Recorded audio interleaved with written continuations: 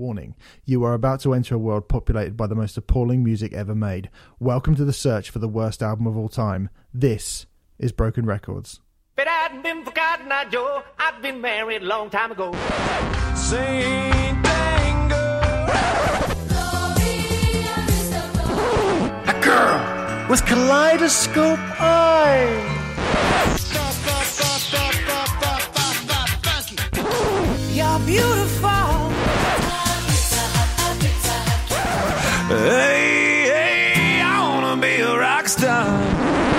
Hello, welcome to Broken Records. This is episode 70 of the spin-off podcast from Riot Act, the alternative music podcast. You can listen to us every Friday talking about all manner of things from the world of music, but this is not what that is. This is where we, that's me, Stephen Hill, and him, Remfry Deadman. Hello, Remfry. Hello. How you doing? Very metal today, aren't you? Just quite metal. Appropriate. Yeah, I've actually just bought a new Metallica hoodie, which I'm showing off on the video anyway. But yeah, it's nice. It's 5XL. I went for like an absolutely huge one, so it feels like a blanket. Anyway, wrong place to be talking about this, but yeah, I really like it. Good. Well, I'm glad you like it. And anyway, we are searching for the worst album ever made in the history of music. Remfry has already decided to retreat into said massive hoodie because this could get icky today, this show. We have a big old pile of records that we have compiled from various sources and for various reasons. They're not because we want to shit on the artist that created this record and we hate them personally. It is all to do with the commercial standing of the record, the critical reaction to the record, the fan reaction to the record, the industry reaction to the record, the fact that it was just really fucking weird and everyone thinks it's really fucking weird. There are many reasons why we might be talking about a record on this show. So I just thought I'd get that out of the way before I introduce this week's stellar addition to the albums that we have covered thus far and then do the flop 20. Today we're going to be talking about The Rebirth by Lil Wayne, the 7th studio album from the New Orleans, and he said New Orleans. It would have been New Orleans. I thought you were about to say Norwegian. And I was he's not. Is he Norwegian? He's definitely not Norwegian. Yeah. He's from New Orleans. He's a rapper. He released this album on the 2nd of February 2010. And fuck me, is there a lot to talk about. So, before we get into all the shit that we need to talk about, let's just run down the flop 20, the 20 worst records that we have covered thus far from the 69 records with this, The Rebirth by Lil Wayne, being the 70th. Number 20 is Slick Dogs and Ponies by Louis XIV, followed by The Cosmos Rocks by Queen and Paul Rodgers, Richard Ashcroft's United Nations of Sound, Mr. Blobby, The Album, Sgt. Pepper's Lonely Hearts Club Band, soundtrack to the film, Sgt. Pepper's Lonely Hearts Club Band, Owen Quigg with Eoghan Quigg, 6 Feet Under's Graveyard Classics Volume 2. He's been in the news, hasn't he, Chris Barnes? I said this last week, didn't I? But he's just been annoying people, basically. Yeah. Chris, if you're listening, remember to block me and Remfry as well, because we think you're a cock, so don't let us get away with it. Towers of London's Blood, Sweat and Towers. Hard to Swallow by Vanilla Ice. Oh, yeah. I wonder if that will come up later on. Cut the Crap by The Clash. Angelic to the Core by Corey Feldman. Philosophy of the World by The Shags. Arsehole by Gene Simmons. Total Zanarchy by Little Xan. Bad Blood by Blood on the Dance Floor. Methods of Mayhem by Methods of Mayhem. Oh, yeah. I wonder if that'll come up later on. The True Symphonic Orchestra's Concerto in True Minor, Uncle Cracker's Double Wide, Crazy Frog with the Crazy Hits, and I'm not a fan, but the kids like it by Broken Side still remains number one, and we should say unranked. Chinese Democracy by Guns N' Roses. Where the fuck you put that? I have absolutely no idea. But let's get into The Rebirth by Lil Wayne, released on the 2nd of February 2010. So Lil Wayne, a famous man, Remfry, a famous man, and I'm gonna assume that I maybe am a little bit more familiar with Lil Wayne's oeuvre than you, but then even saying that, I don't know that much about Lil Wayne myself. Okay, what all I think about when I think of Lil Wayne is the fact that he's called Wayne, and it wasn't all I think about, but one of the things that feels so dominant in my mind is the fact that he's called Wayne, and I feel that's quite a British name, isn't it, Wayne? Doesn't feel like Americans. I mean, I suppose John Wayne, but that's a surname. I sort of think when of I Wayne's think Wayne, World. I don't know. Is it a British name? I don't know. I feel like every time I think of Wayne, I think of Wayne and Waynetta. I think of like a sort of Okay. Somebody who lives in a council estate, someone, like he probably works on a building site and he's like the butt of the jokes. Georgina, I don't want you. That fucking Wayne came and knocked on the door for you the other day, Georgina. I don't want you fucking seeing that. He's a fucking idiot. Oh, come on, Dad. He's all right. He's all right. He is not all right. He is not all right. I saw him hitting himself on the head with a bottle of Rolling Rock the other day. He's a fucking idiot, that kid. That's what I think of when I think of Wayne. I think of somebody who somebody of that persuasion would talk about in that manner. I don't think you're a million miles off in terms of the heritage of the name, because I've just done a very quick Google whilst you did that fantastic impersonation of a Wayne of all working class Waynes. people. No, let's not say that. There might be some like nice Waynes listeners. It is. It does originate. It's an Old English surname, meaning a craftsman, basically a wagon driver or a builder. So, the whole working class thing, yes, most likely. So I guess that is fairly accurate. That hadn't occurred to me before, but yes, fine. Okay. So now we've got the name Wayne out of my system. Little Wayne, by the time out of your system now, and we've got the name Wayne out of your system. Yeah, all done. So Wayne had become Little Wayne. This is, by the way, not Wayne I was just talking about, but Wayne had become a very big name by the time his 7th album was due to come along. From his time in the Hot Boys in the mid to late 90s. The release of some pretty well-received early albums from sort of 99 to the early part of the millennium. I don't really feel like he was a particularly big name here in the UK around that time. Sort of well-known, but it was for me, really, at least for me, I would say, the release of The Carter in 2004, which is his 4th album, that I saw him being spoken about more often and spoken about in slightly more revered tones by people. Your prior relationship with Lil Wayne before we get into this, Remfry? I think this is probably the oldest I'm going to sound that I ever have done on the podcast, and I've sounded pretty old on the podcast before. But to be honest, I have never really managed to differentiate all the Lils. And you can now Little Mix and you can tell apart, right? I really mean more the LILs. Okay. And because generally I have been told if it's got Lil in the name, probably you can avoid it. I'm sure there are exceptions before people start screaming at their devices or whatever. But I've been told as a general rule, you can probably just ignore it if it's a little something. So I really haven't paid all that much attention. I was aware that Lil Wayne was one. Remfry Dedman outing himself as a size queen here.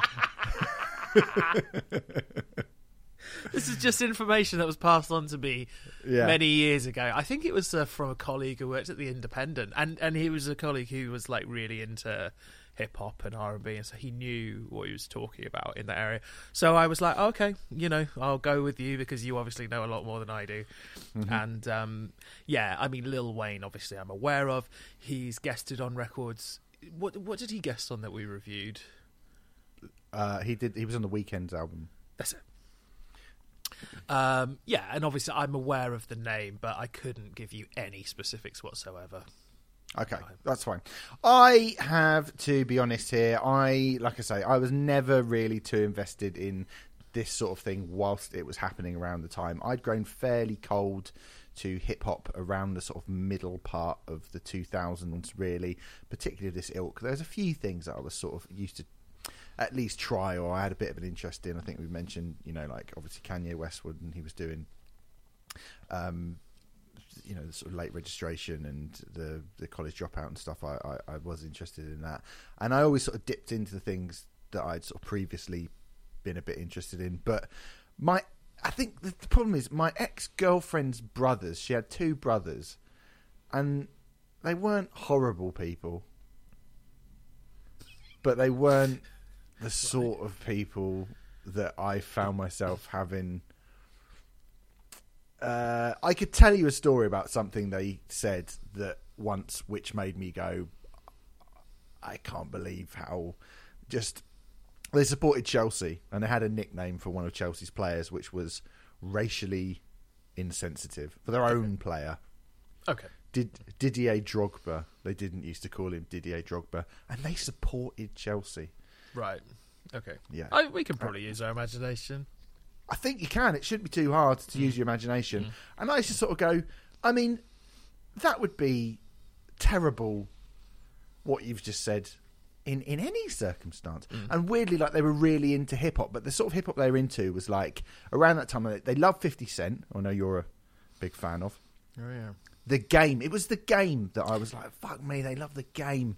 And I was just like, this is wank, this. Obi Trice. I don't actually think I've got no beef with Obi Trice, but like, it was stuff like that. It was all they used to listen to all the time. And they were proper, like, you know, vodka, Red Bull, go out on a Saturday night, get into a fight and all that. And I was a bit like, and they like Lil Wayne. And I remember just sort of thinking to myself, I found myself sort of trying to avoid them and anything that they liked. And Lil Wayne was sort of one of those artists. But when I was looking in the music press, I did notice that Lil Wayne around this time seemed to be a bit more well regarded by than the type of thing that they were like listening to in the main. So, you know, I remember he was on the song Soldier with Destiny's Child, and it was all right, I thought. I mean, he's much better than T.I., that's for fucking damn sure, who's also on that song. And we get to sort of 2008, and the Carter 2 and 3 had come out of this month. So the Carter was like the big, I guess, the sort of first time when people were like, oh, this is, you know, sort of really, really quite good. And then the Carter 2, I think the Carter 2, from everything that I've heard from Lil Wayne, I think is probably the best thing, personally, I think, that I've heard from it. Some quite good moments on that. I'm not absolutely, like, you know, I think some of it's cool, although I think Get Money, Fuck Bitches is one of many things that is quite hard to defend in 2022 from that record. That's the name of the. That's the name of the song. It's a chorus. Okay. Yeah. I mean, you say it's hard to defend in 2022. Shouldn't that be hard to defend in 2005 when it was released as well? I mean, yeah, I guess so. But I mean, yeah, well, yeah, I guess it was. There's quite a few. I mean, I didn't hear it. Which are hard to defend as well. I didn't hear it in that kind of, like, that much when it came out in 2005. So I mean, I wouldn't have been able to defend or attack it really, so I didn't hear it. The Carter 3 sold over 3 million copies in the US. He won a whole bunch of Grammys around that time, including the Best Rap Album Grammy in 2008, nominated for the prestigious Album of the Year for that record as well. Named MTV Man of the Year in 2008. There you go. Not bad. Lauded by pretty much everyone from Kanye West to Time Magazine. We're kind of bigging up Lil Wayne around this time. And I remember being like, oh, it seems to be. Because I was a bit like you. Skeptical, I guess. And I was like, maybe I've been a little bit... Well, maybe he's better than I maybe thought he was. And I had a quick listen. And I have to, you know, like... This was around the time we could start downloading stuff for free, and I was like, well, I'll try and listen to a little bit of everything. So I'm not going to sit here and pretend like I've listened to every Lil Wayne album, but I listened to enough to go, some of this is all right. And that's about as far as I would go, really. Okay. Again, I think the Carter 3 is good in places. I'm not that fussed by it. A lot of auto-tune. But, I mean... Is there lots of auto-tune across his entire career? Is that, like, his thing? No, I mean, on the Carter 2, there's... I don't think it's predominantly that, but it gets to a point where there's a fuckload. Like the Carter 3 was, I think, that's got a lot more of it than anything else that he had done, I think. I mean, again, I've not heard all of it, but certainly there seemed to be like a definite shift towards that happened quite largely on the Carter 3. Yeah. Certainly, he's very, very prolific, I noticed. Since 1999, he's released 14 albums.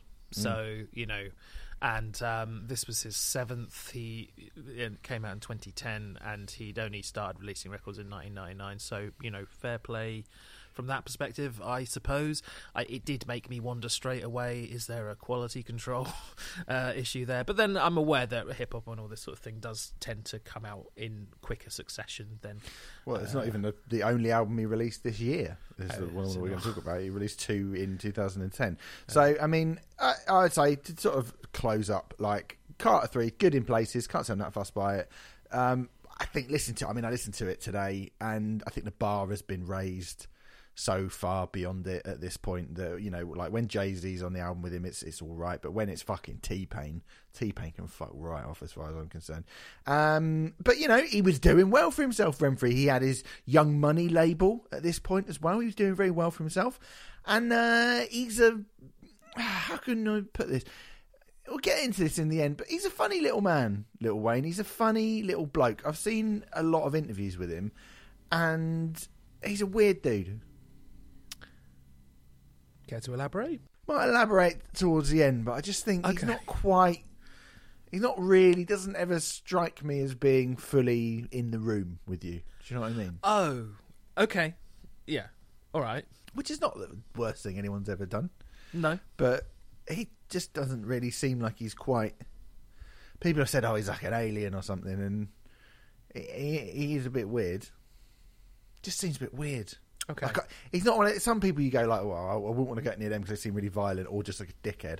He doesn't quite strike me as a dickhead. He doesn't strike me as like he'd be violent or he's be too aggressive or too over the top. I just would be like, you just have to bet your hard work. There were a lot of things expressed on this record which made me think he seems like a lot of hard work. Yeah. Oh, yeah. So we should really have seen what was coming on this record coming. So the aftermath of the Carter 3 saw Lil Wayne appear on a song called Revolver with Madonna, which is pretty big, for her Greatest Hits compilation. He was on the song, and I'm not aware of this song, maybe you are, Tiffany Blues from the 2008 Fall Out Boy album Foy La Deux. I never got that far with Fall Out Boy, no. Me neither, no. But he was on that. And of course, here's one that we can both talk about. He was on the song I Can't Stop Partying from the best Weezer album, Raditude. Yes, he was. You've made it, mate. You've smashed it. You are part of popular culture. You've broken through the glass ceiling into mainstream acceptance by being on a Weezer song. Yeah. Of course, it is worth saying that Can't Stop Partying is not only probably from... is Raditude the worst Weezer album? I don't know. But it's certainly got the most crap bits on it, I think. I think that's fair to say. I've seen loads of publications rank Weezer's albums over the years, and Raditude is always in the bottom 3, I would say. Often it is last. I would probably give that honour to Hurley, personally. Yeah, me too. But it's pretty damn close between Raditude and Hurley. The only reason I prefer Raditude over Hurley is it's got the first song on. If you want me to, want me to. I've done this multiple times on the podcast. Too many times, way too many times. Yeah. But that is the only redeeming feature of that record. It's very dynamic and it's very experimental, but for all the wrong reasons, that album. And I Can't Stop Partying is a fucking turkey. It's dreadful. It's crap. Yeah. Yeah. And Lil Wayne arguably makes it worse. Yes, I actually think there is a strong... he isn't given anything very good to work with. No. You know, and it pains me to say that as a Weezer fan, but yes, I think he makes something... It's just, vomits on a turd, doesn't he? Basically. Yeah. Mm-hmm. Yeah. It's a new Jackass film out. Something that they do, isn't it? Vomit on a turd. Yeah. That's going to be the name of your biography, isn't it? Yeah.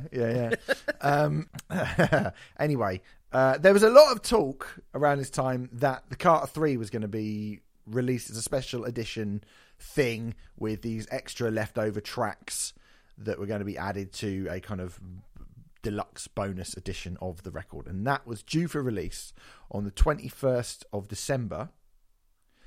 But the date, 2009 this is, but the date was pushed back. And that's because I guess this record has nothing to do with the Carter 3. It is a whole new load of stuff. That was my assumption. Although it's not particularly clear, is it?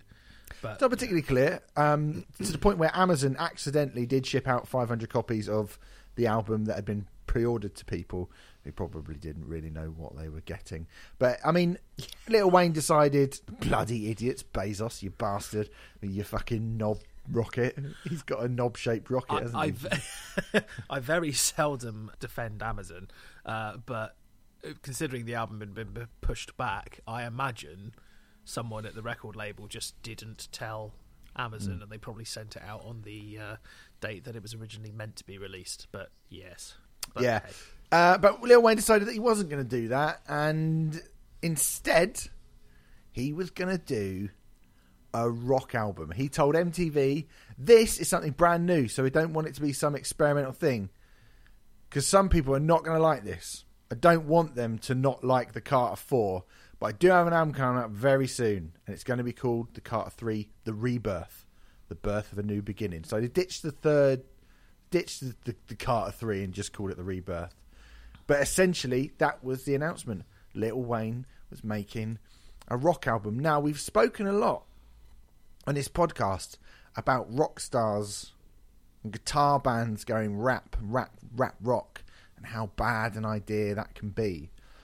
But this is one of those more rare occasions where we look at a rapper going rock and going, what, can you actually do rock music? And I've got to be honest here, I think rappers get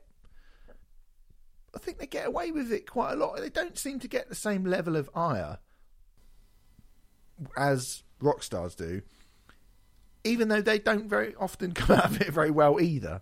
So I'm not quite sure why that has happened. But when you look over the years, you got Kanye West doesn't know the words to Bohemian Rhapsody, as he proved in his Glastonbury set, which was quite embarrassing, like really unreal.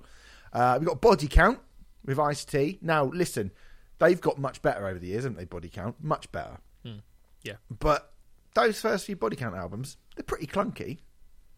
I've not listened to them for so long, but I'll take your word for it. I mean, I imagine they are, yeah.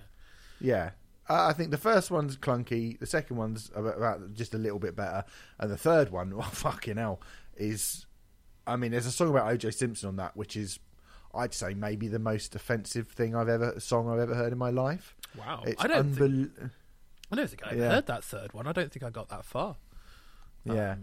It's called I Used to Love Her, and it is, well, go and listen to I Used to Love Her by Body Count. It is so fucking offensive. It's unbelievable.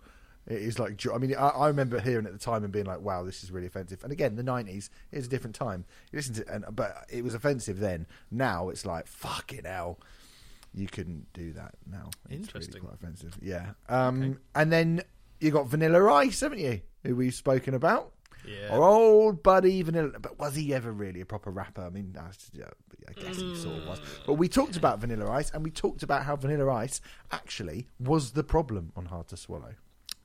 Yes, he very much was. Yes, definitely. The stuff surrounding him, well, it was Shannon Larkin was involved. Shannon Larkin, another guy from Amen as well, wasn't it? It was one of the guy ended up being the bassist in Puddle of Mud, produced by Ross Robinson. Yeah, I mean the backing, whilst neither of those people's best work by an extraordinary mile, was acceptable, I would say. Yeah, it was, and it was sort of Vanilla Ice who took it down to turd level, I would say. Yes, yeah. And I think we also... To broken level. Yeah, he just broke it to a billion pieces. He took a fucking claw hammer to it. And then, of course, a much more contemporary person to talk about as well, we've got Machine Gun Kelly as well, who, you know, is a massive cunt. I mean... Whether or not his music is any good, I've not really properly listened to it. Sounds a bit like Blink-182 from what I can ascertain, so that's enough for me. So he's very cocksure, isn't he? He is very cool. I mean, I kind of like I think he's a cunt, but I also quite like I think I said before, I kind of like the cut of his jib because he don't give a fuck, which I think is kind of funny. But he also seems like he's absolutely talentless, which is a bit of a that's a tough that's a tough seesaw to balance when you've just dropped like a feather on one side and a bag of fucking coal on the other. Whereas like Machine Gun Kelly's ego is the bag of coal and his actual talent appears to be the feather, and it's like that's a little bit more difficult to kind of get away with. I don't mind someone like Axl Rose or Kanye or the people you usually mention who are like, oh, you're a mad dickhead. I don't mind them being dickheads as much if they are really good, because I don't think I've ever heard anything by Machine Gun Kelly that I would class as, well, not just really good, as not bad. Well, that's the thing. There's a strong argument to say that you can, Axl and Kanye can back themselves up with great work, and I don't know if that's quite true of Machine Gun Kelly at this point. I mean, when I say I don't know, I do literally mean I don't know. I've not really actively listened to any Machine Gun Kelly, but from what I am told, that isn't the case. Yeah. But look, they've all done it. They've had a go. But just wanted to point out there is, I think that everybody's to blame. It's always like, oh, white men got hold of rap, white men with guitars, suburban. And it's like, well, it's a bit of it's a difficult thing to get. Not many people have got it right, no matter where they're coming from, right? Like rap rock, rap metal, whatever you want to call it, that kind of clash of those two things, as discussed, it's quite a difficult thing to get right, because something's always going to suffer, and it doesn't necessarily, mean that just because you get a good rapper, they might surround themselves with people who don't really understand rock music as much. Yeah, re-listening to the Battle of Los Angeles a few weeks ago for a writer's review we did reminded me, which is arguably the worst Rage Against the Machine album. It reminded me just how difficult it is to get it as good as it should be, and Rage is as good as it should be, but how many other bands manage to do that? It's probably half a dozen maximum, I would say. Yeah, it's not many times. So, but he's doing it, and he's doing it, and he's done it, so we have to accept it and talk about it. He told MTV that this album was him channeling his love for the Beastie Boys on the record, which I have to say, again, much like Rage Against the Machine, it's not a bad place to start if that's where you're going to go to, the Beastie Boys. There were claims that the likes of Fall Out Boy, Avril Lavigne, and Lenny Kravitz were going to appear on the album. They did not appear on the album.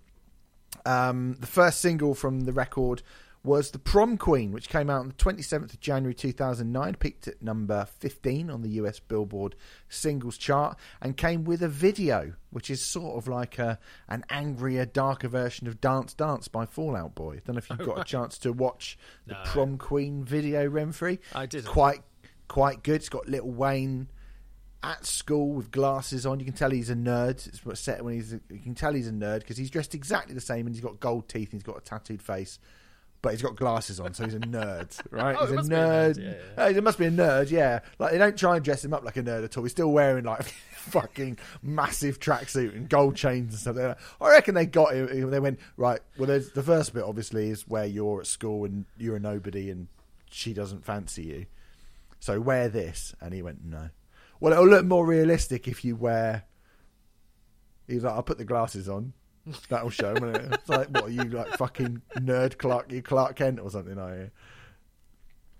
So anyway, he's sitting in the classroom looking at the prom queen, and she does not like that. He's basically perving on a girl, right? Basically, like sort of perving on a girl. Lovely. And she doesn't fancy him. Okay. Because he's got glasses on.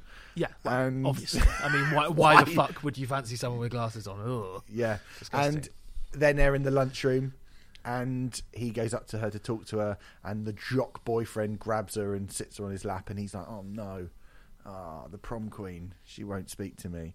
If only I had slightly better eyesight. That would solve everything. And then they go to the prom. And Lil Wayne's at the prom. In between this, by the way, it cuts to him playing the guitar, and he's playing the guitar with one finger. Now, look, I'm not one of those people that gets annoyed where you see people like doing air guitar on telly or pretending to play the guitar and they don't look like they can do it. Unless there's supposed to be someone who can actually play the guitar. You know, if you're someone in a film and if you're playing someone, if you're on a TV show or a film and you're supposed to be someone who's playing a guitar and you're just like holding your thumb against the back of one of the strings, then I am like, well, you could have at least told him how to fucking do a chord. But Lil Wayne is literally just like one finger, and it is his wedding ring finger, and he's just hitting the guitar and he's sort of moving it up and down the fretboard. I don't think he's played. There was questions actually about whether or not he played guitar on this album. I don't think he did. On the basis of that, I'm pretty sure he didn't. But anyway, so they go to the prom. There's Lil Wayne. He's looking at the prom queen. She gets announced prom king and queen, and she's got the crown on and stuff. And then, are you watching it right now? Because your eyes are flickering, but you're watching it right now. Yeah. And then, as I discuss it, so it's like the DVD commentary. Of the Lil Wayne video. It's very interesting. I was very, very curious about the finger thing, and he's certainly playing in a very strange way. Yeah, he is. Yeah. Antonio, they go to the thing, but then a big mosh pit kicks off. A big mosh pit kicks off at the prom, and it all goes mad, and then it cuts to what I presume is sort of present day, and Lil Wayne is playing on stage, and the prom queen's in the crowd, and she's like, oh, God, I love you, and he's like, fuck you, and his band are Korn. So it's Fieldy, Monkey, and Jonathan Davis on drums. Oh, sweet. That's kind of cool. Yeah. Shame they're not on the record. Like, clearly not on the record. But clearly not on the records. It's cool that they're on the video. That's yeah. So Korn are in the video, but then I think Lil Wayne was in the video for You're On a Single. Am I right in saying that? Because a bunch of people were, weren't they? He might have been. It was Nas who was on the track, wasn't it? On the album. He may well Dogg's in the video. Yeah, I think it might have been Lil Wayne. I can't remember. But anyway, there were a bunch of people in that video. I think Lil Wayne was in there. It's been a while since I've seen it. So anyway, that was the first song that came out for it. And I mean, it is quite different to, you know, what you usually would associate with Lil Wayne. So it might have been a bit of a like, oh okay. I can imagine. Yeah. You're watching it still right now. What bit have you got to? Have you got to Korn yet? Are you still waiting for Korn? I'm still waiting for Korn. We're in 2005 at the moment. Lil Wayne founds Young Money Entertainment. It's going through the years, and there's a baby, and what? It feels, Lil Wayne prom queen official music video, 2009. He's still singing in the studio. Lil Wayne sweeps Grammys. Okay, video, right? This is all right. Yeah. There's a mosh pit. I missed all that. There's the mosh pit. Yeah, I missed all the. Oh, here we go. Yes, I can see Korn. There you go. Korn. There they are. You can see that very typically being that Korn-esque movements. Fieldy's basses up and stuff. Yeah, showing off any of these mates with Korn. Anyway, there you go. Pretty much. Korn are in the video. It's kind of the highlight of the show, by the way. I think Korn being in that video. Oh. Easily. Yeah. Surely easily, yeah. So, Rolling Stone gave the record 2.5 stars, saying Rebirth sounds like the first album that didn't come easy for Lil Wayne. He started working on it 2 years ago, an eternity for a guy who tosses off tracks in his hotel room between shows. If you have an internet connection, you know that it's his rock and roll record. Not such a crazy idea for this leather-clad Martian with serious rock-style appeal. The problem is that Wayne has a very questionable taste in rock. He splutters and wails over tracks stuffed with aggro stomp and bland riffage. It sounds like he's been holding up with a bunch of Spy Mob and Incubus records. Wayne growls like an auto-tuned Kid Rock on the swaggering American style, but the hyper-clever Wayne we know is missing in action on the anguished chest thumper Runnin'. He stretches his croak past breaking point and I'll Die For You like some 21st century version of Transier and Neil Young, a vocally challenged genius stuck in limbo. The NME gave it 4 out of 10, saying the reasoning behind Wayne's switch from something he was very good at to something he sucks at, Julie, is making money. And as the music industry's cash pot moves from record sales to touring, so hip-hop stars without impressive live shows will start to lose out. That's why every song on the Jay-Z album has Lighters in the Air singing on choruses, and it's also why Wayne thought he'd be better off with an album he could turn into a colossal rock concert. That has not aged well at all. The Guardian gave it 2 stars, saying, when he stops with the sub-Motley Crue stuff, he offers the odd great line, Drop the World hinges on the conceit about commanding a spaceship in order to pick up a planet and throw it at the head of an ex-lover, which is amazing. But elsewhere, things take a turn for the mundane. Born and raised in the USA, where the president is BLACK, he offers. Official figures suggesting this makes Lil Wayne the 4,068th rapper to mention that Barack Obama is African American. Apparently, they're worried that everyone outside the hip-hop world thinks he's Swedish. There are still flashes of inspiration to offer, but rather tellingly, they tend to arrive when Carter abandons the widdly-woo solos and plodding drums. The guitars on Da Da Da switch grippingly from hyperactive funk to weird atonal crunching. On Fire is a bizarre cocktail of hiccuping breakbeats and Giorgio Moroder Eurodisco, which reminds you what Lil Wayne can do. For the most part, though, Rebirth underlines what he can't. The problem of rap metal remains unsolvable, even by him.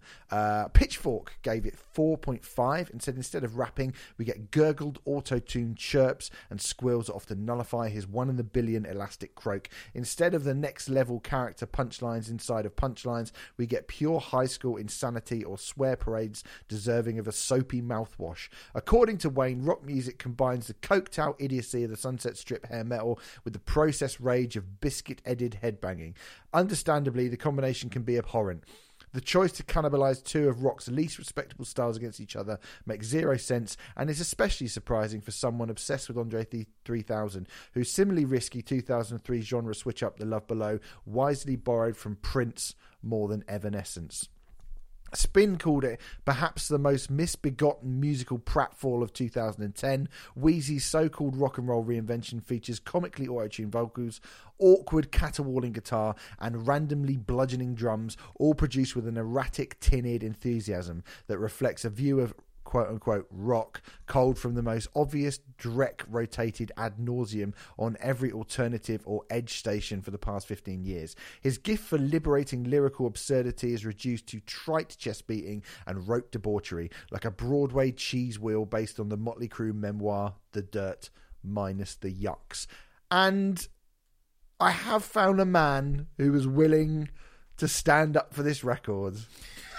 I know what you're about to say, and I just cannot believe how out of step this man is with us. 90% of the time. I can't believe it. I can't believe. Right, Robert Christgau gave the album in his weekly roundup an honourable mention, saying, so smart and scary about death as the flip side of ecstasy. So unperceptive and embarrassing. So smart and scary about death on the flip side of ecstasy. So unperceptive and embarrassing about emo. So he's basically saying, emo's terrible and this is great. Yeah. My Chemical Romance is terrible, but this is brilliant. He's mad. Yeah, it's the man who gave Around the Fur a dud or a bomb rating. And it wasn't particularly kind to Rage Against the Machine. Computer. I mean, fucking hell. That is. I've been holding it back, but there are things that are definitely 100% objectively bad about this record, which any reviewer should pick up on. And the fact that he hasn't is very damning. It feels like a joke now. It feels like a troll. Yeah. It feels like he's gone, well, I'm going to say the opposite to what could be said. Okay, he thinks this is better than OK Computer, basically.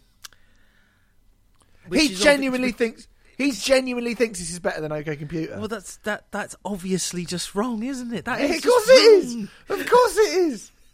I mean, fucking hell, you're allowed to like this more than you like OK Computer. I'm not going to have a go at you. Yeah, if you want to, fine. But if you were going to review the relative merits of the records, yes, exactly. How could you honestly, in any way, sit there and suggest that this is? I mean, he's not gone, well, this is much better than OK Computer. We are making a little bit of a jump there. But, I mean, it's unbelievable. Unbelievable.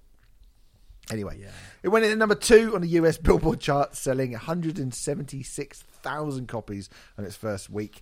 It's gone platinum in the US, selling 1 million copies. It reached number 24 on the UK album charts. Not great. But... you know. More than it deserves. But Renfrey, I'm dying to know, what do you think about The Rebirth by Lil Wayne?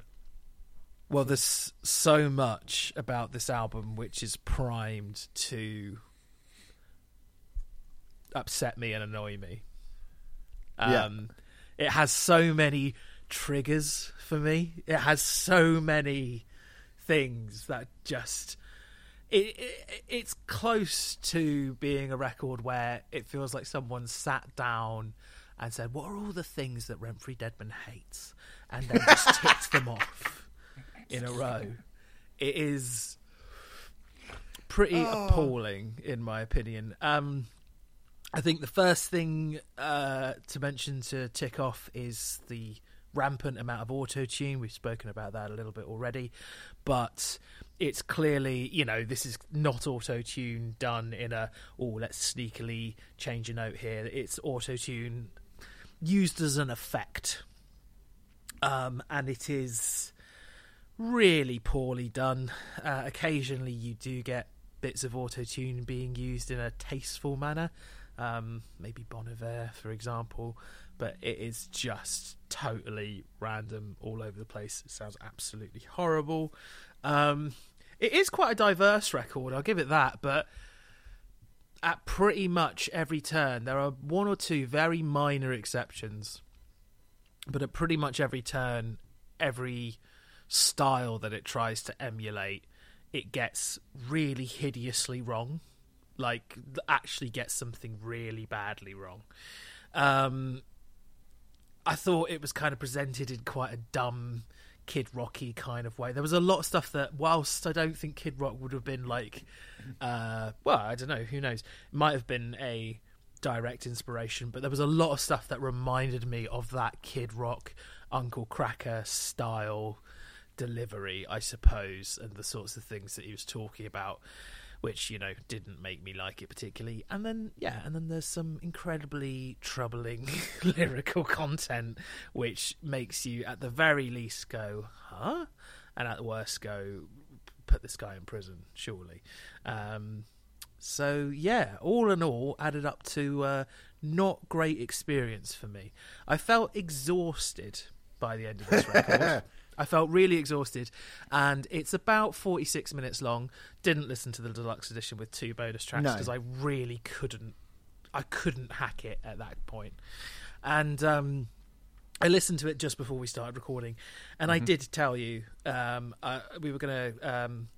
I was a little bit late because I was like, I need 5 minutes just to, chill out for a sec after listening to this record, and that was quite genuine. I needed a bit of time just to be like,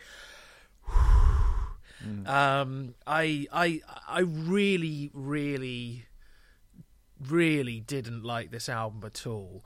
A lot of the reasons I didn't like it were things which are just not going to be to my taste, but I think there's plenty to talk about in terms of things which are really poor on this record. The production.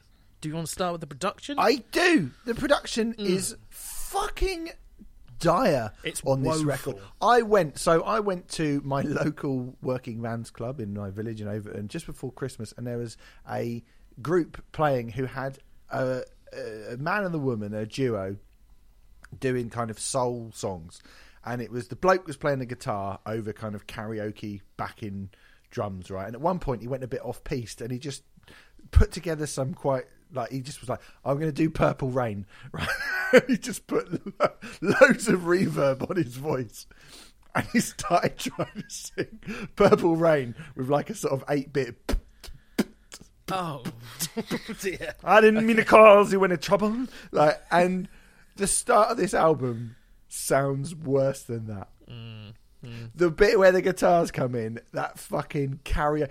We used to be able to buy karaoke CDs. Yes. Have you ever done? If you ever go to karaoke and you go, oh, I'm going to do some of the music I like. The thing is, if I were going to a karaoke room or what, when they have the karaoke bars and stuff, which is great fun.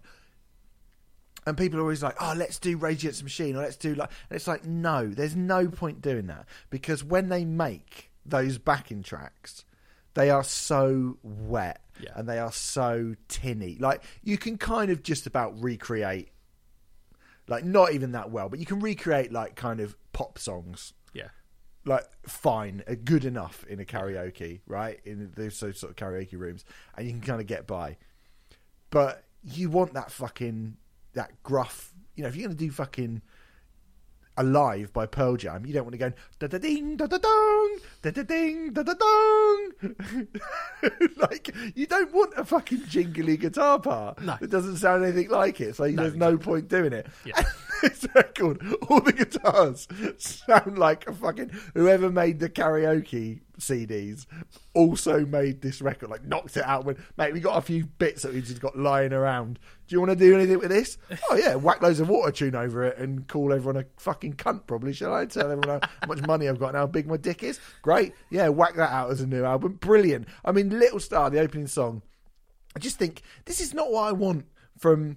I mean, it's not really what I want from anyone, but if and like I say, I'm not a massive fan of Lil Wayne, but if I did want something from Lil Wayne, it wouldn't be this. It wouldn't be a wet, cheap-sounding sleaze rock band, like the sort of band who get 4 out of 10 in classic rock, right? I do not want that, right? Really lazy auto-tuned, all this chat of riding with the band in the back seat. Oh, yeah. It's like, oh, God, yeah, you've always got to go on, like, when anyone goes, like, oh, yeah, it's my album, I've gone rock. And then we've got to talk about, yeah, and then we're backstage in the, like, well, like, fucking, all you think about with rock music is, like, yeah, we're on the bus. Like, do you know what I mean? We're so rock and roll, sitting on the back lounge of the bus, going through the backstage area at the venue, tuning up my guitar, doing, oh, I'm so rock and roll, carrying my flight case around, just jamming with the dudes, having a spliff after the gig.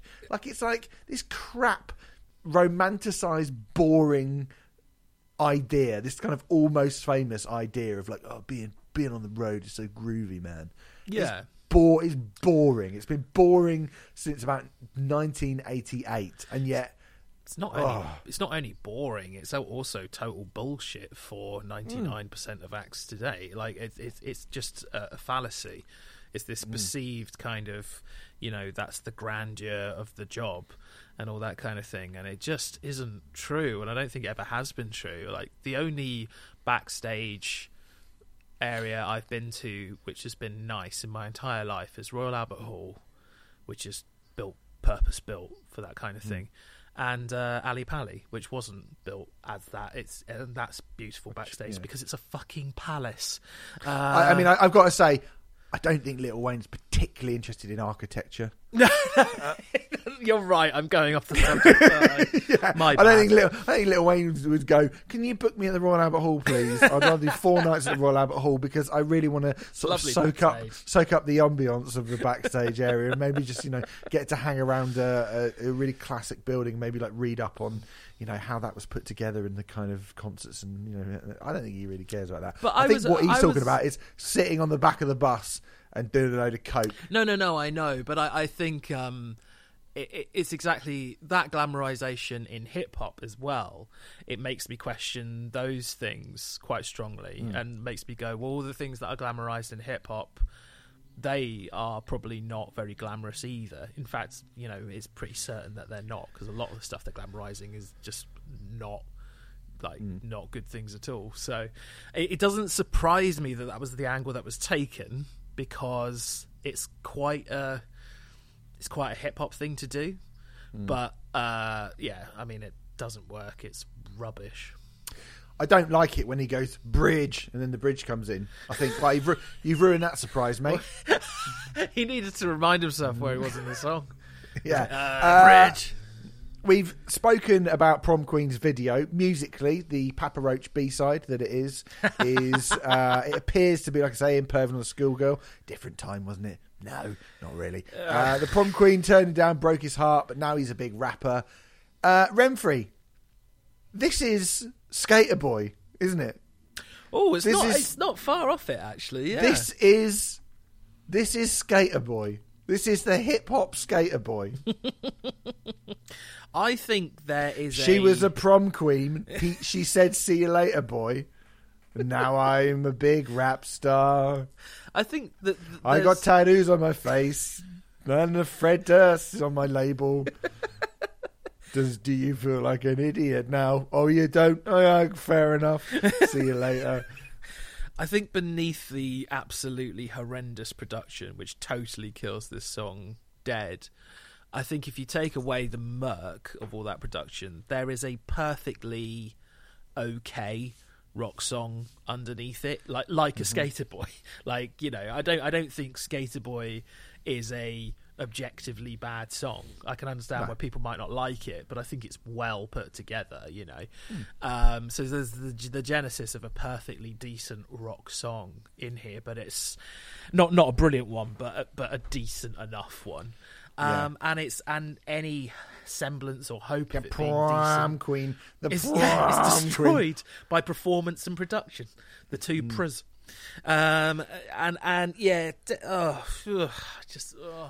But it's I want to talk. It's one of the better moments on the album. It's one of the best songs on the album. Ground Zero, I need to talk about. Now, this is a more typical rap rock song. I'm going to say this, and I'm sorry, you hip hop heads, if any Lil Wayne fans are listening. Is this really any better than what Macho Man Randy Savage could have come up with?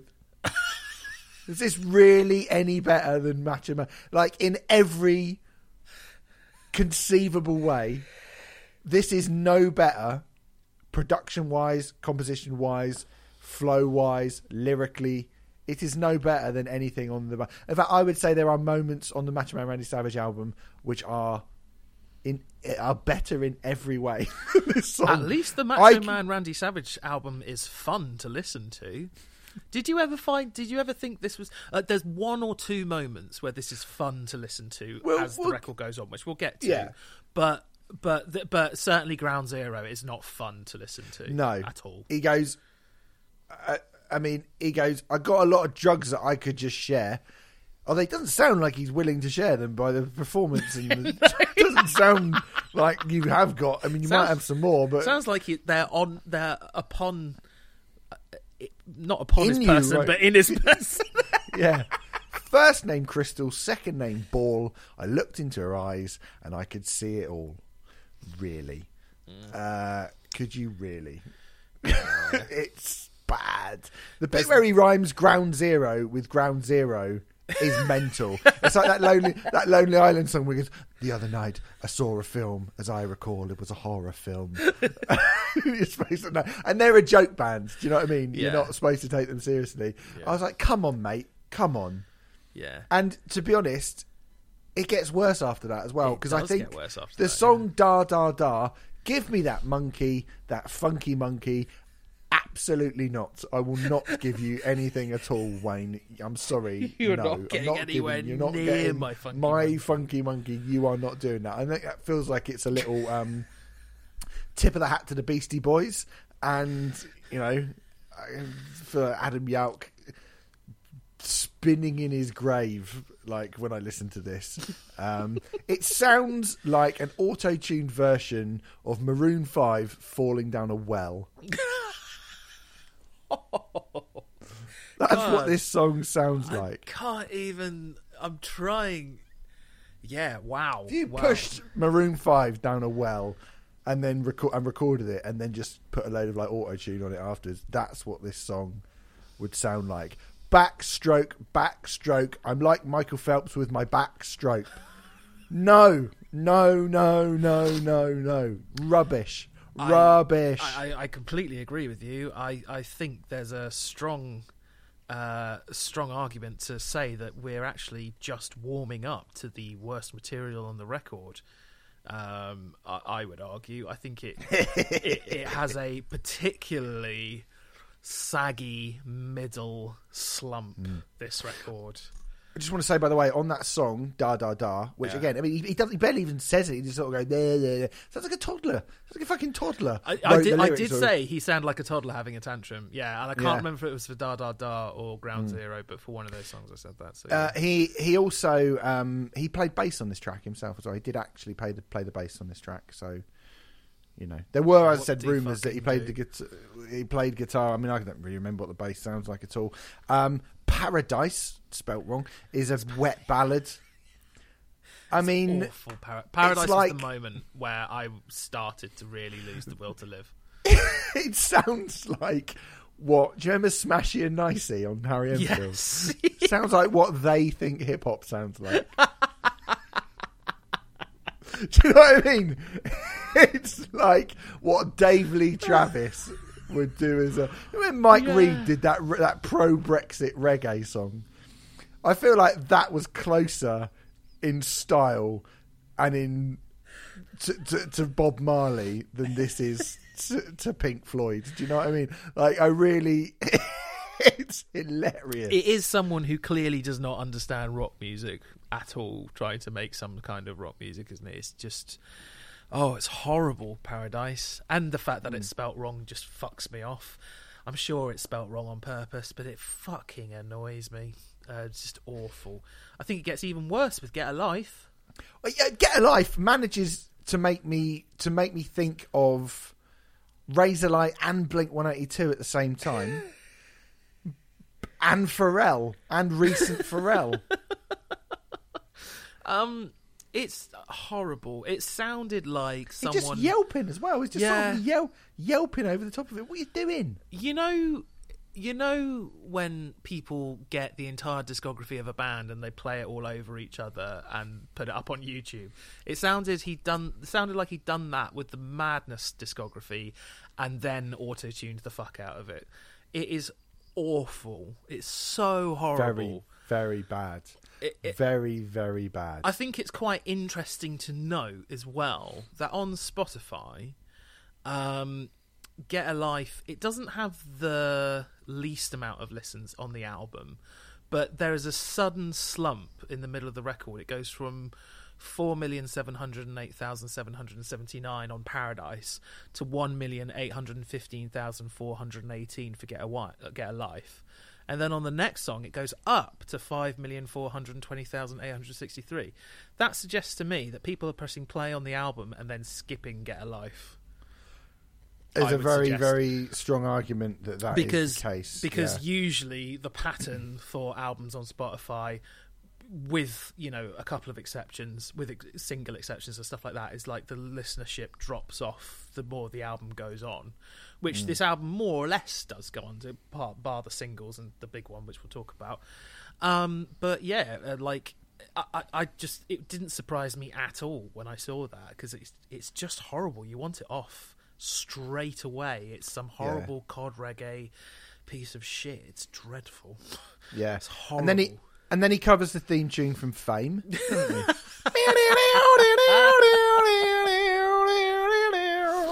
Yeah. Fame, I Want to Die Right Now is what it should rather than I Want to Live Forever. I want to be dead rather than listening to this. I mean, look, to be fair, On Fire, which is the name of the song, is at least not led by some terribly thin guitar riff. And it is a bit more of a hip-hop song. Just a shitty novelty one. It's not a very good one, though. But it's slightly more musically his niche, I think. But the bit where he goes, she's screaming, she's creaming, she's on fire. She tells you quite a lot of what you need to know about much of Wayne's attitude in this. And the Motley Crue, there are like Motley Crue solos in the background. Just you can't resist, because this is meant to be a quote-unquote rock record. You couldn't resist putting some horrible LA glam rock guitar solo. Get rid of that. Yeah. Get rid of that. I was actually like, look, this is Fame by Irene Cara, and it's not very good. And it's obviously about a girl who, well, I'll leave it to your imagination. I'm more offended by I'm going to spell it out now, but I'm far more offended by him repeating the fact that she's creaming, because I don't know, I just don't need to know it. Yeah, I mean, offended probably isn't the word, because I don't think there's anything on this record that's properly worth getting offended over, even though there definitely are things we have jumped over the fact that he uses the slur against the gay community, the F word, a few times on the record and stuff like that, and he makes comparisons to 9/11 on Ground Zero, which are very very like, really, mate, are you really going there? and talks about how I'm loved and praised in the USA. My ancestors were slave in the USA, but not today. It's all right. Yeah, come on. Which I'm we'll sure... get into that a bit more. Right. Well, I'm sure that would raise a few questions in the African American community. If you know where I'm going with this, I mean, we probably should have seen it coming, right? Okay. With lyrics like that, but that's for in a little bit. Okay. Drop the World comes in. I actually don't mind that song. I think it's spacey and weird sci-fi, and it's got a bit more of actual Lil Wayne. I'm going to pick the world up, and I'm going to drop it on your head. There is something... It's funny, isn't it? There is something weirdly... Like, I don't think the hook on Drop the World is good, but there's something so infectiously dumb about it that I'm actually prepared to go with it. I would say it's probably the only... success on this entire album, and most of that isn't even to do with Lil Wayne himself. Well, Eminem comes in and does the same thing he does on every feature that he's ever been on, which is get really angry and speak really fast and sound better than who he's doing it with and fuck off, and that's kind of his thing, really. So I wasn't surprised that Eminem came in and sounded good. But it wasn't. I don't think like, it's the best thing. I don't think it's the best thing he's ever done. No. But I think there was an element at this point where I was just like, oh fuck, thank God, someone with some talent. At that 8 tracks in, I was so grateful for him being there that I feel like it might have raised the quality in some people's minds just through some sort of Stockholm syndrome. Because I have seen people be like, "Oh my God, it's one of the best things he's ever done," and it isn't, but it's so much better than anything else on this record. Yeah. I mean, it is definitely. It's the best song on the record, easily, and again, Spotify absolutely would go along with that, because it's got 182 million listens on it, and the next one down has 26 million listens, which is quite a drop. Yeah. Got some Incubus shite coming in on after that. Running, which sounds like it's trying to be Red Hot Chili Peppers. Don't care for this as much. I'm not going to lie. You get the chorus with the sort of female vocals comes in, and it just morphs straight into an Anastasia song. And you're like, fuck me, mate. Lil Wayne making a rock album, and you sound like Shania Twain. You're hard. Although I have to say, I'm going to front up this. Like, I listened to this album 3 times because I think it's fucking hilarious, right? But it's not good, this song. But to my shame, towards the end, when all the trumpets come in and the loads of like, wow, I'm running, and all that shit, I did feel my leg jiggling, and it was quite catchy. Okay, I can't say I had the same. Thing happen to me, but that's fair enough. That's fine. Yeah, we got a song called One Way Trip, which sounds like The Lonely Island, who are a joke band. It's like The Lonely Island covering 6 in the Morning by Ice-T at the start, and then some massive dumb rock chorus comes in. There's a bit where someone goes in it, and it's just like, what are you, Tom Jones? Like, what the fuck are you doing? It's mad. Yeah, I think the Lonely Island comparison is really apt, because it felt to me as if this had been released by a quote-unquote comedy band doing a parody, like a Weird Al Yankovic type or Lonely Island type, then it would be totally acceptable. But the fact that it hasn't been means it's completely and utterly unacceptable. Like, it's just the quality is just fucking atrocious. This is not good enough. What's that 8-bit shit going on in the background? What's the fucking Nintendo going on in the background? I know that was a thing, but I mean, arguably in 2022, the most embarrassing thing about it is he's boasting that Travis Barker is his drummer, which is really dated. He's fucking everybody's drummer now, mate. Yeah. You're not special. He's fucking James Arthur's drummer. He's literally everybody's drummer. Yeah. I just have to play like a chord sequence which sounds a little bit like What's My Age Again, and he's my fucking drummer. Do you know what I mean? He's everybody's fucking drummer. Boast about Travis Barker being your drummer. That's a very good point. Is that the fucking? Is that what's aged the most on this album? Yeah, well, arguably has. It's like the fucking It's like the fucking Father Christmas of drummers, isn't he, Travis Barker? I don't know how he manages to play on literally every single album by some knobhead or some bunch of knobheads, but he does. Yeah, Fair play to him. Yeah. He's actually a great drummer, so, Yeah. So we got two... Nicest you'll ever be about Blink-182. Yeah, he is a good drummer. I mean, what a waste, but fine. Sure. Nicki Minaj turns up on the song Knockout, Yeah. which sounds like Paramore being hijacked by Little Kim. And I found myself listening to that and I was like, if Poppy released this, would I think it was any good? And I was like, I'm not sure I would. But it does sound like something that maybe would... I actually think Nicki Minaj, her little feature on it is quite good. She's not doing the singing, but I think her actual rap is, again, like she comes in and she does the things she does. I think Nicki Minaj is all right. I'm going to give Nicki Minaj a pass. Okay. She this. doesn't do anything for me. But Okay, I thought she was quite good. I don't think she's awful like Lil Wayne often is. So... Yeah. I think at this point the record has definitely got better. This is the high point of the record, right? It does. So it starts the best that it's going to get, more or less. Then it has that good, god-awful dip, and it hasn't been particularly high to begin with. But then, well, I mean, I think, it peaks with the Eminem track, and then sort of slowly tapers off, I would say. Yeah, because The Price Is Wrong is Lil Wayne trying to be Bad Brains. Yeah. Going for that kind of DC hardcore mashup thing. It's fairly catchy. He says, but this is something HR probably wouldn't say. I used to be the baddest motherfucker in the classroom, the lunchroom, and the bedroom. Mate, you're nearly 30. I reckon going on about how you were hard in the lunchroom.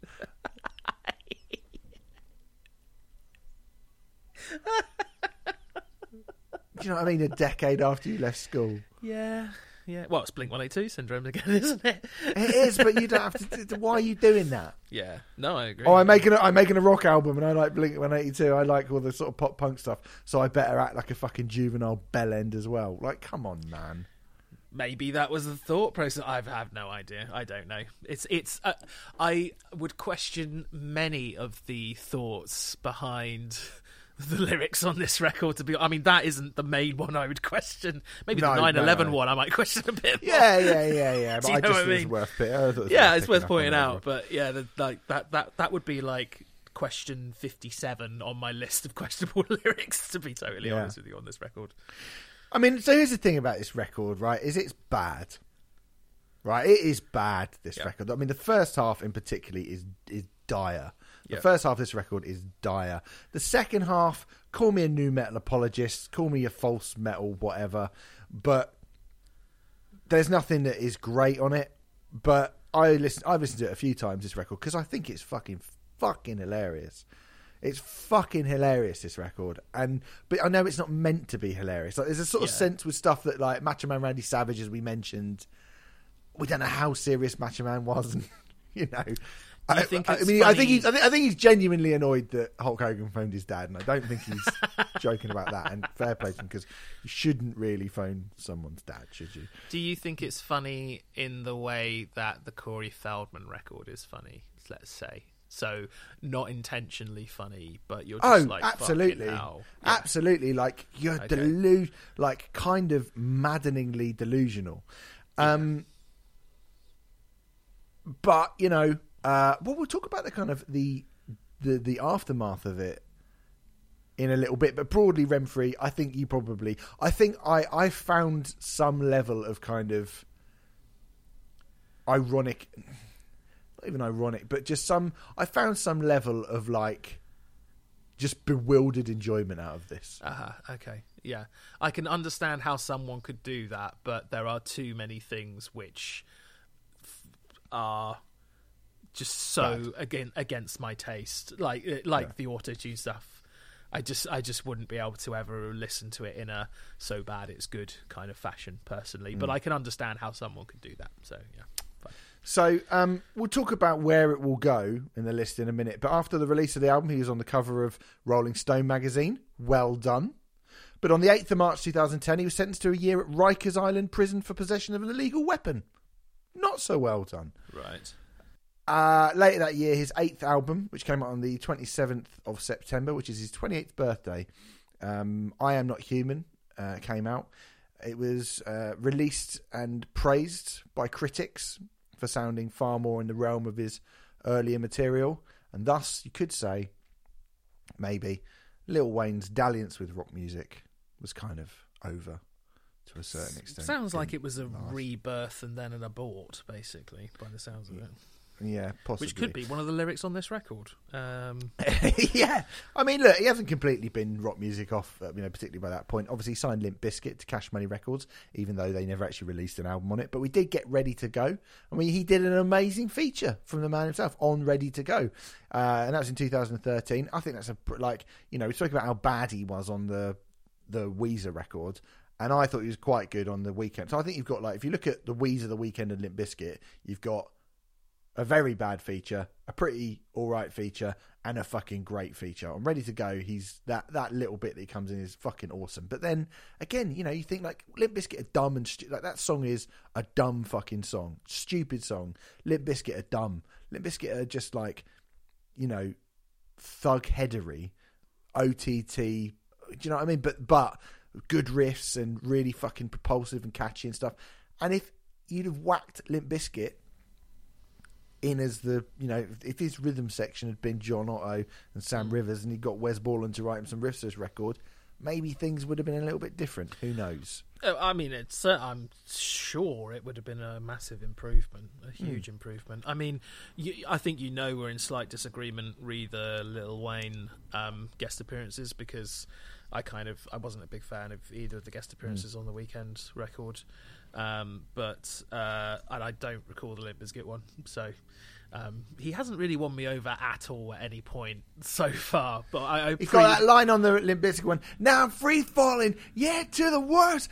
Red hat to the back like Fred Durst. That's fucking great. Which album's it on? It's not on an album. It's a one-off single, isn't it? Ready to Go.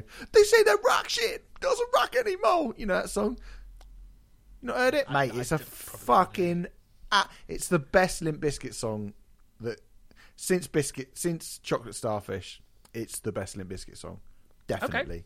It's awesome, fucking awesome. We'll check it out. Makes me want to cut my dick off and beat an old age pensioner to fucking death with it. That's how mad it makes me want to go. Oh dear. Honestly, it makes me want to pour cement up my arse. Oh, music's a powerful thing, isn't it? It is, yeah. Oh, crikey! It makes me want to piss on my dad's tits.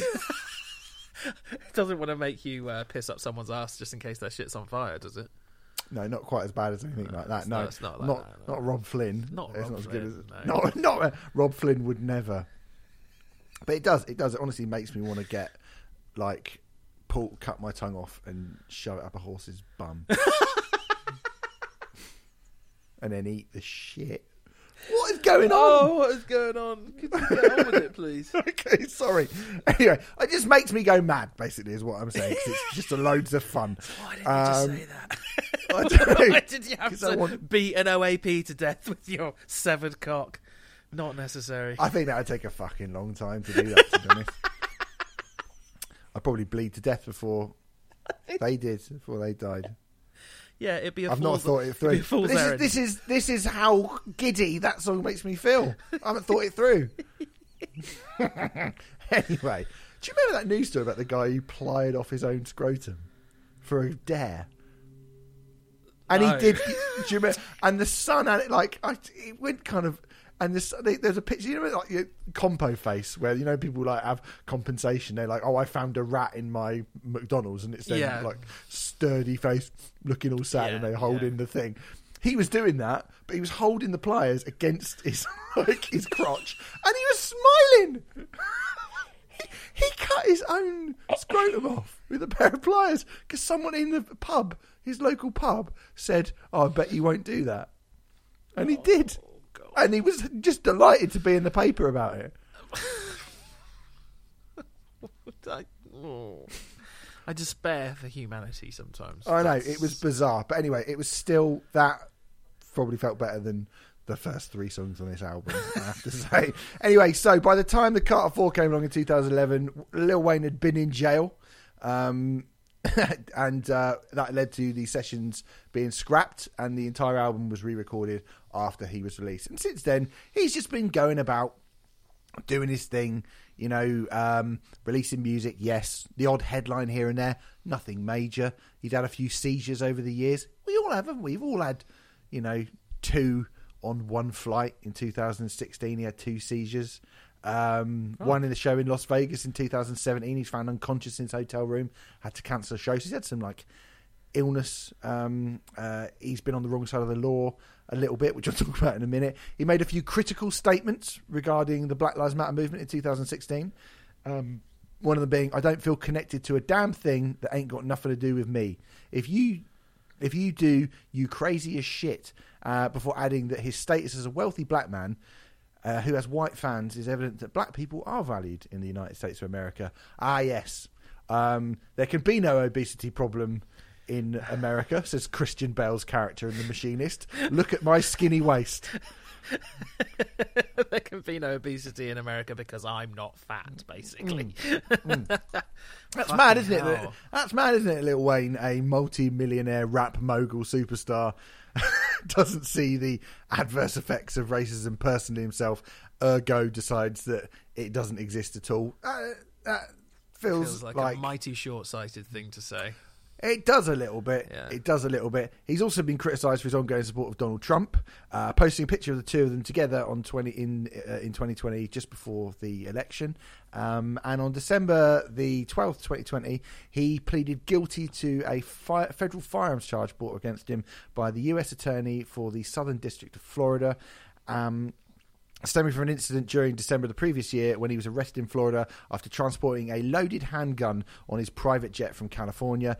As a convicted felon, he is barred from possessing weapons such as this. Yes. Although he was pardoned by Donald Trump on January the 19th, 2021, Donald Trump's final day in office. He was one of those people that Trump pardoned. So, right. He's a cunt. It's been a quiet year, quiet decade for Lil Wayne. Wow. Okay. Wow. Got anything you want to add to any of those stories at all, Renfrey? Nothing at all which is redeeming about this fella at all. Like, not in the slightest. I know it seems clear that you get more enjoyment out of this album than I do. I think that is definitely clear. It's going high, Steve. It has to go high. Objectively, of course it is. It has to go high. Very much. This is me hanging around with the guy who cut his pliers off cut his balls off with the pliers just because I want to see what Madge. Like me listening to it is me going, I want to see what he's going to do next. He's going to do next. What's he going to do next? Is he going to fucking stick a frog down his bell end or something? Like, what's he going to do? And this is I'm like, what's he going to do next? Oh my god, he's doing Paramore with Nicki Minaj and talking about shagging every girl that lives in his building. Yeah, I mean, I will admit there is a certain kind of what is coming. Yeah. No, that is true. I got tired of it by the end, but certainly towards the beginning of me listening to the record, I was like, fucking hell, what's he going to attempt and fail at next? He's a lunatic. He's mad as a lighthouse. He's absolutely he's bonkers, this guy. So, and obviously as well, like I said, he's hard work. I said this at the start. You don't want to hang around with him. He's weird. He seems like a real weird guy. Yeah. But we should concentrate on the album. There is quickly something I wanted to pick up on, is that the legacy of this record, funnily enough, has been reevaluated a little bit over the last few years. Okay. You Discover, who have decided to reevaluate the record on its 10th anniversary, called it a rap rock landmark and said Rebirth was the culmination of one era and the beginning of another. It's not unfair to say that without it, Kanye's Yeezus era could have been entirely different, and artists like Lil Uzi Vert would not exist at all. Rebirth is an unlikely success story and one of the most influential albums of the last decade. That was in 2020. Sorry. Should be pointing out that you You Discover is part of the Universal Group. This album came out on a Universal Records subsidiary. So, I wonder why they're saying that. But let's also have a look at what a website called DJ Booth said about this album being a lost classic in 2019. They said, in retrospect, Rebirth presented the boldest move an A-list rap artist has ever made. The biggest rapper on earth used his golden moment to drop a rock album. That'd be like if Kevin Hart did a show at Madison Square Garden where he told 0 jokes and simply read poems about nature. Now, it's not, though, is it? That's not what it's like at all. No. That's quite a bad analogy. I've just invented about 9 bad analogies in the last 5 minutes, and I think all of them hold up better than what he's just said there. I mean, I will accept that it's a bold move, certainly, but it's just a different genre. So's cutting your scrotum off just to prove the point. It's a very bad move. And there are plenty of people who would be in the Venn diagram who would like Lil Wayne and rock music as well. So it's not quite as suicidal a move as that guy's pointing out, I don't think. Yeah, exactly. I mean, it does seem quite an odd thing to say, particularly with the massive... It's not like he's making out like rock and hip-hop. This has never happened before. Yeah, exactly.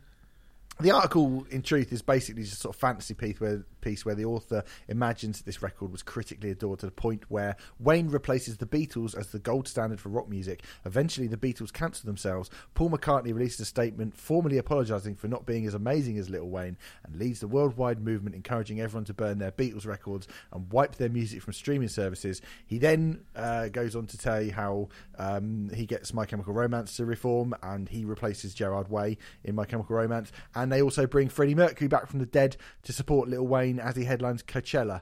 Oh, what a definite not waste of time that was, me reading that. Really weird article. Really, like a really fucking insane article. Just fucking weird. It is yours truly, the man who cut his scrotum off. Was it written by Lil Wayne himself? I don't know. It was a mad fuck whoever wrote that. But here's where I am going to get a little bit more serious. Much more compelling is the 2017 piece from Complex Magazine titled Lil Wayne's Worst Album is Also His Most Influential. And it is actually a really interesting article. I pulled a few quotes from it, but I would suggest that if you're interested, go and read this because it is Ozzy doesn't really like the record, but it does point out this. I'll sometimes put it in the show notes, by the way, just so if anyone does want to. Yeah. Sometimes your biggest album isn't your best album. Sometimes your worst album, improbably, becomes your most influential. It happened to Kanye, whose 808s and Heartbreak, while beloved by a vocal minority, is rarely considered his best. Now, unexpectedly, it's happening to Lil Wayne. It goes on to say, Autotune was always the new Axe and Wayne was its Eric Clapton. Rebirth's greatest misstep was Wheezy's misguided belief that he needed guitars to enter the rock canon. Lil Wayne was always the world's biggest rock star, but he didn't realise it when he sold the world on Lollipop. Rebirth's criticism centre around arguments like, instead of rapping, we get gurgled Autotune chirps and squills that often nullify his 1 in a billion elastic croak. This argument from Pitchfork and countless other outlets now seem outdated in a world where Travis Scott is hoarsely screaming Goosebumps 15 times a night. Goosebumps itself is Rebirth-esque in its delivery, but thankfully not in its execution. Gurgled autotune chirps is now the foundation upon which commercial rap has been built upon. It was always unfair to worship Wayne, the best rapper alive, and crucify Wayne, the rock star, in the very same breath. Weezy F turned rock into a novelty 8 years before H&M could. Coloured locks, vintage tees, singing off key, and emo cliches are now par for the course in modern hip-hop. 8 years ago, the classifications of hip-hop and what was expected of its stars were far more rigid. To Wayne, Rebirth represented creative freedom. In the intervening years since Rebirth, rap's melodies have gotten better, robotic vocal effects have become the texture of the time, and our understanding of how rock and roll both musically and culturally fits into the hip-hop tapestry has become more precise. None of this would have been possible if Wayne, at the height of his power, didn't hit his Pink Floydian wall head first. Anything to add to that, Remfry? I feel like I don't know enough about the subject to be able to say whether the writer has a point or not. The only thing I will say is it does sound like what this album has potentially influenced is a load of shit that I wouldn't like. So it doesn't sort of improve it in my estimation in any way, shape or form. I think it's really weird to sort of say that it improved. There was one thing that was said there, like out of tune sort of singing or emo rap or something like that, and I was like, what, that's a good thing, is it? I mean, you know, I suppose we talk about stuff like discordant noise and things like that, like it's a good thing sometimes, which to outsider ears might seem a little bit like, why is that? Well, I think it's pointing out the influence of it. I mean, it does say the album, you know, his worst album is his most influential album. So he's happily calling it the worst. You know, he's gone on record to go, this is the worst album. But at the time, I think what he's saying is it's his worst album. But at the time, a lot of the things that people were just up in arms about have now become commonplace in hip hop. Is that a good thing or is it a bad thing? I mean, you know, like there are certainly certain artists. I think we've said this a bunch of times. I am not a fan of a lot of the stuff that, and particularly around 2017, 2018, when, you know, Post Malone, when kind of that Post Malone album came out and everyone was going mad for it. Oh, he's totally part of rock music and all this stuff. And I was a bit like, I mean, I don't see it. We've already spoken about Lil Xan and the whole stuff surrounding him. But, you know, there's a world of those artists I don't know enough about. I mean, is this relatable to something like Ghostmane or Scarlord or Backwash even? Like, maybe.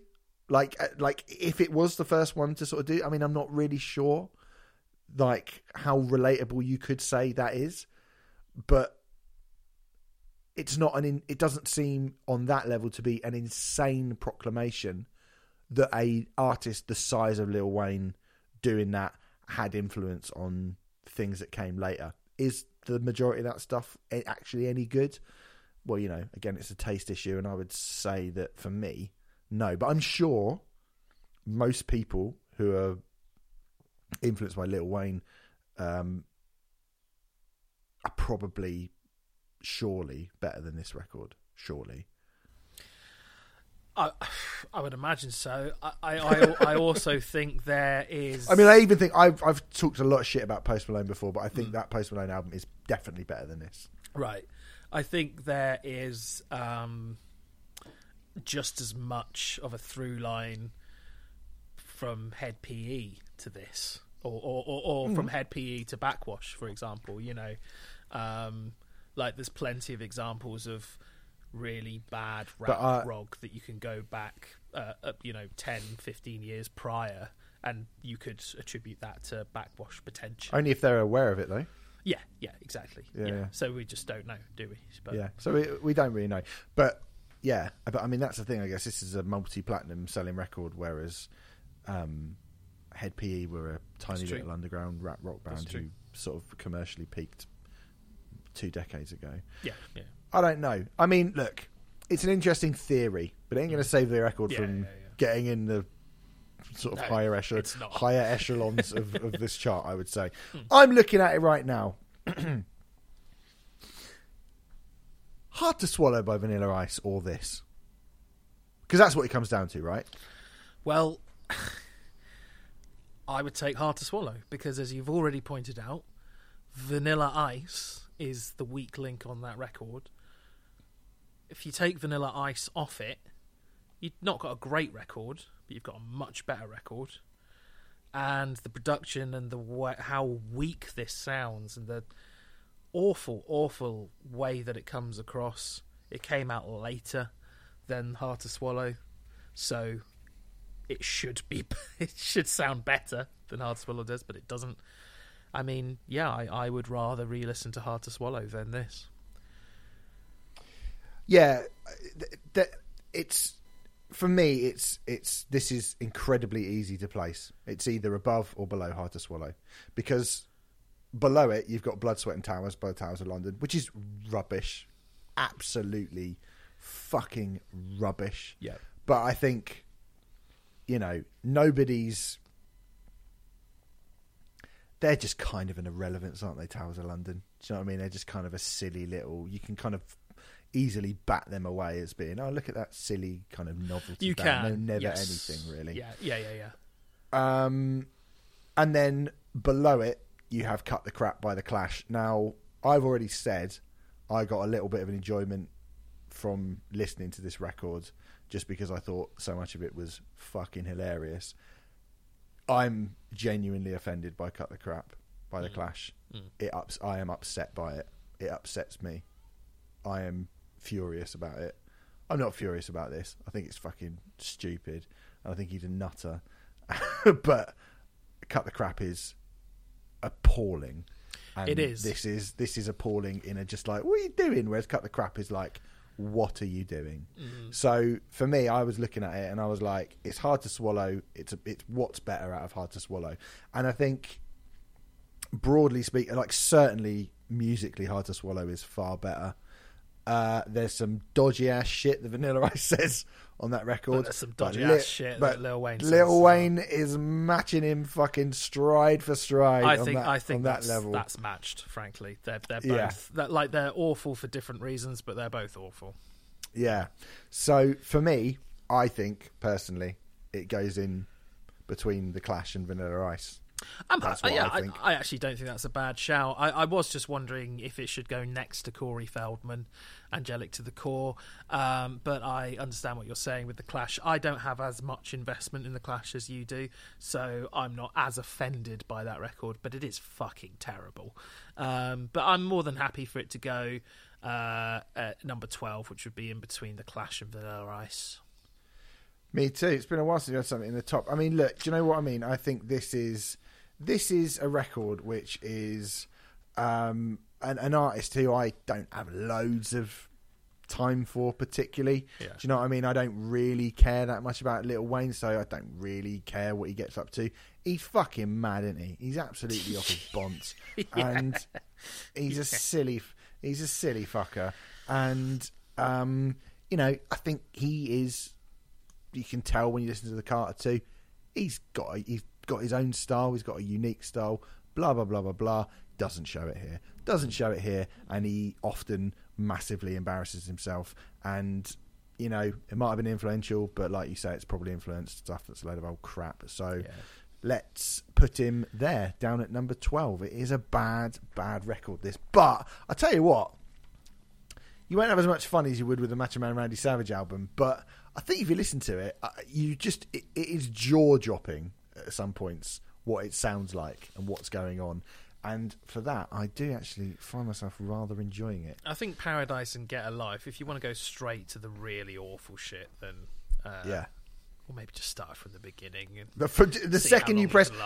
I did an audible gasp, like, won't somebody think of the children, when I pressed play, first of all, and it was like... And I was like, oh my God. Oh my... Awful. I've got demos of crap rock bands that my mates are in from the 80s that on tape that sound better than that. It is fucking unbelievable. Anyway... A bit of a change of tact next week, Remfry. We're going to be doing Cyberpunk by Billy Idol. Oh, okay. So, bit more your speed, isn't it? Well, I suppose it's more my tempo. I think so. Okay, cool. There you go. Billy Idol. That's what we're going to be talking about next week. Thank you very much for listening. I hope you've enjoyed the show. We'll be back next week chatting about Billy Idol.